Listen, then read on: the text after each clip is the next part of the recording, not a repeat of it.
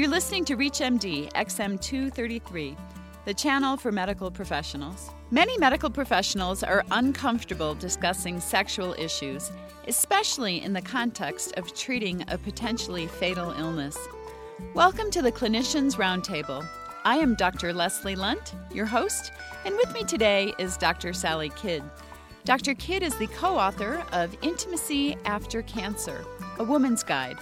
She is a clinical psychologist and breast cancer survivor who frequently lectures about challenges to a person's sexuality that a cancer diagnosis presents. Welcome. Thank you very much for inviting me. My pleasure. Dr. Kidd, how is a woman's body image and self-esteem affected by cancer surgery or other treatments? To begin with, I'd like to sort of explain or define what a body image is and what a woman's self-esteem is. A body image is the mental picture we have of our bodies and the way we treat ourselves based on that picture.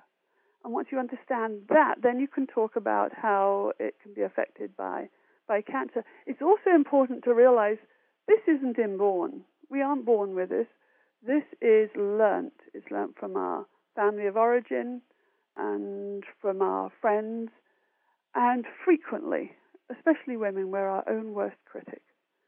We don't like the way we look, and we compare ourselves with these 6-foot, 110-pound models. We have not been airbrushed into perfection, and so we tend to be quite self-critical. Talking about self-esteem, if you have a healthy self-esteem, it indicates you've got a good opinion of yourself and your abilities. Not quite the same as body image, but certainly cancer can really hit your sense of body image. You're not going to look the same afterwards. One woman who responded to our survey asking people how they felt about their bodies said, "I am hideous. I hate myself." So it wasn't just that she didn't like how she looked, it's how she felt about herself as a result of how she looked. And my heart just went out to her. It's a whole bunch of issues. Men tend not to worry, I think, so much about how they feel. For example, an amusing sort of anecdote is that when couples make love, men quite often are far more participatory than women. Women will say, "Oh my God, look at my stomach. It's really dreadful," and be more a spectator. And we encourage in the book women to come to terms with themselves, like themselves, and participate rather than criticize themselves. But how can you do that? One of the focus of the book is psychological aspects of dealing with cancer and self-esteem and body image. Is encourage women to not use the double standard, which is saying about yourself something that was far less kind than you'd say to somebody else. You know, we beat ourselves up for what we would be very forgiving in another person. There's a wonderful book written by Carolyn Hillman called Love Your Looks, and she talks about how to improve your body image. And she says you have to caress yourself. Caressing, the word caress is used as an acronym, and she's got some really good points. She suggests you show compassion for what you're feeling and how you're looking. And very few women, I think, do that, other than if they're absolutely totally perfect. But the rest of us, the normal average-sized people, not the perfect size 6s, tend not to be very compassionate about ourselves. And we need to accept ourselves and how we look and acknowledge that maybe we don't look how we did when we were 15 or 20, but accept that we've been through a lot of experiences and even traumas to the body, such as having cancer surgery, and just be much more accepting. We also need to respect ourselves, and these are largely psychological issues. We need to encourage ourselves to take the steps we need to take to achieve the things we want to achieve, just as we're looking right now, not changing our body image, not letting our body image get in the way of us achieving things we want to do, and praise ourselves, which is stroke ourselves, praising our steps along the way, and supporting ourselves. I think she's got some good points there, because women are not the kindest people to themselves. Right, and certainly would apply to those that haven't had cancer as well. Absolutely. One of the things we've realized in the book, when I showed it to people who are menopausal or One woman even said, "This book sounds as if it's good for me. I am no longer in the infatuation stage after marriage, and it can probably help me." And certainly other psychologists have commented on, well, maybe this is just a useful book for women who have sexual issues. People who've had cancer does not have the corner on self-esteem or body image issues. It's a female thing frequently. Dr. Kidd, you talk about post-traumatic growth in the context of treatment for cancer. What does that mean? There's a wonderful guy called Dr. Matthew Cordova, who is based at a VA in, I think it's Palo Alto, California. I'm not quite sure, where quite often women who have had cancer, going through cancer treatment, are encouraged to be positive, feel good, be up, and often women feel embarrassed to acknowledge that they're not feeling the greatest. Sometimes they just plain don't feel good. And Dr. Cordova initially talked about a fighting spirit and how women can have a positive attitude and maintain hope and acknowledge all the challenges that cancer brings with it. Post-traumatic growth is a very interesting concept that sort of follows on from some of these issues, and Dr. Cordova raised it. Cancer is classified as one of the traumas that can cause post-traumatic stress disorder. It is sufficiently traumatic, either the diagnosis or the treatment, that people can be so traumatized that they will experience PTSD.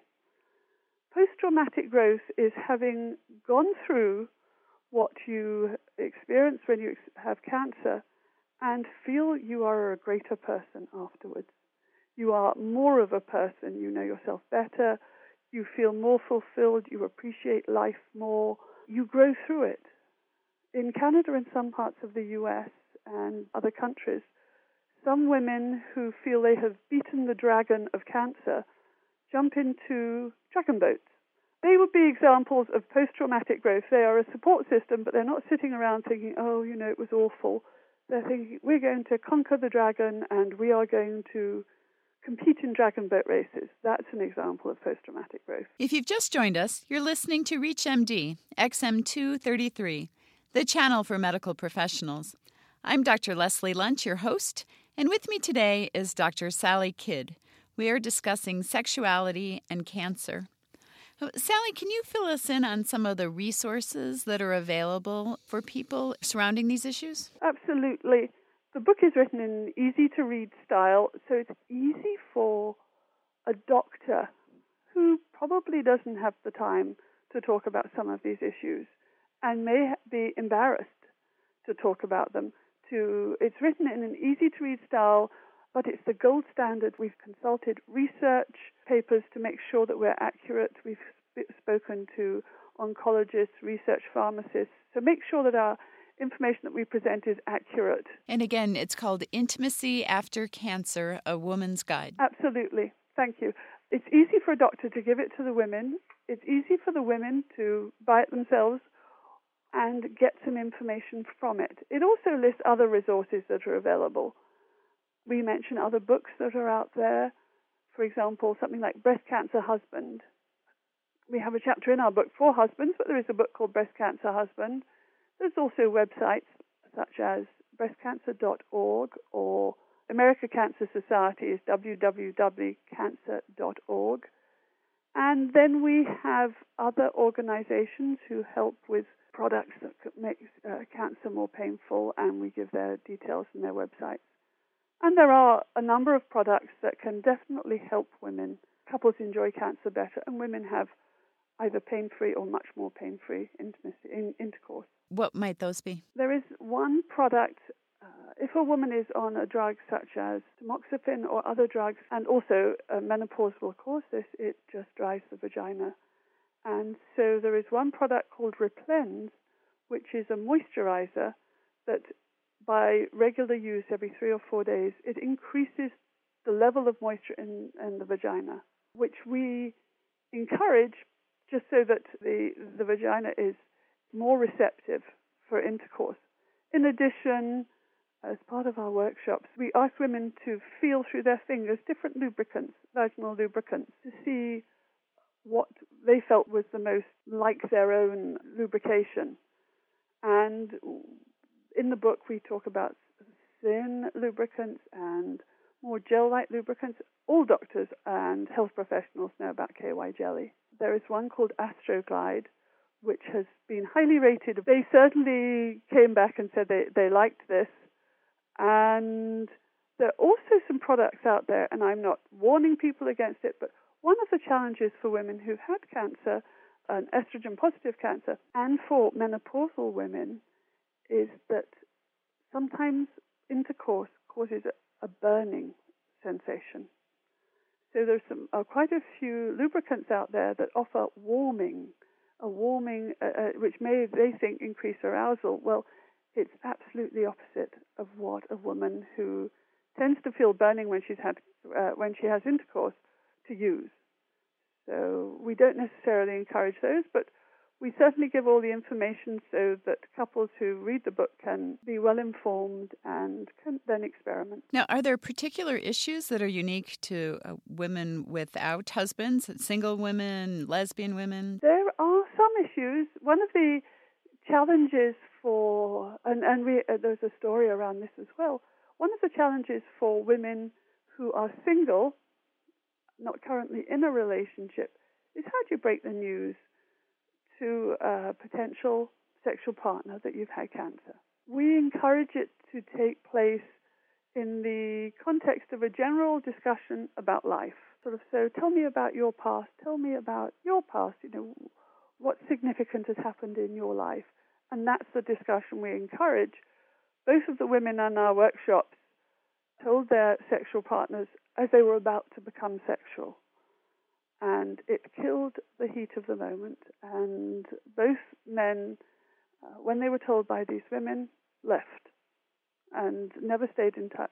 So we encourage that not to happen based on two women who've had negative experiences, plus the fact you need to know what this person is like to share something as important as cancer diagnosis.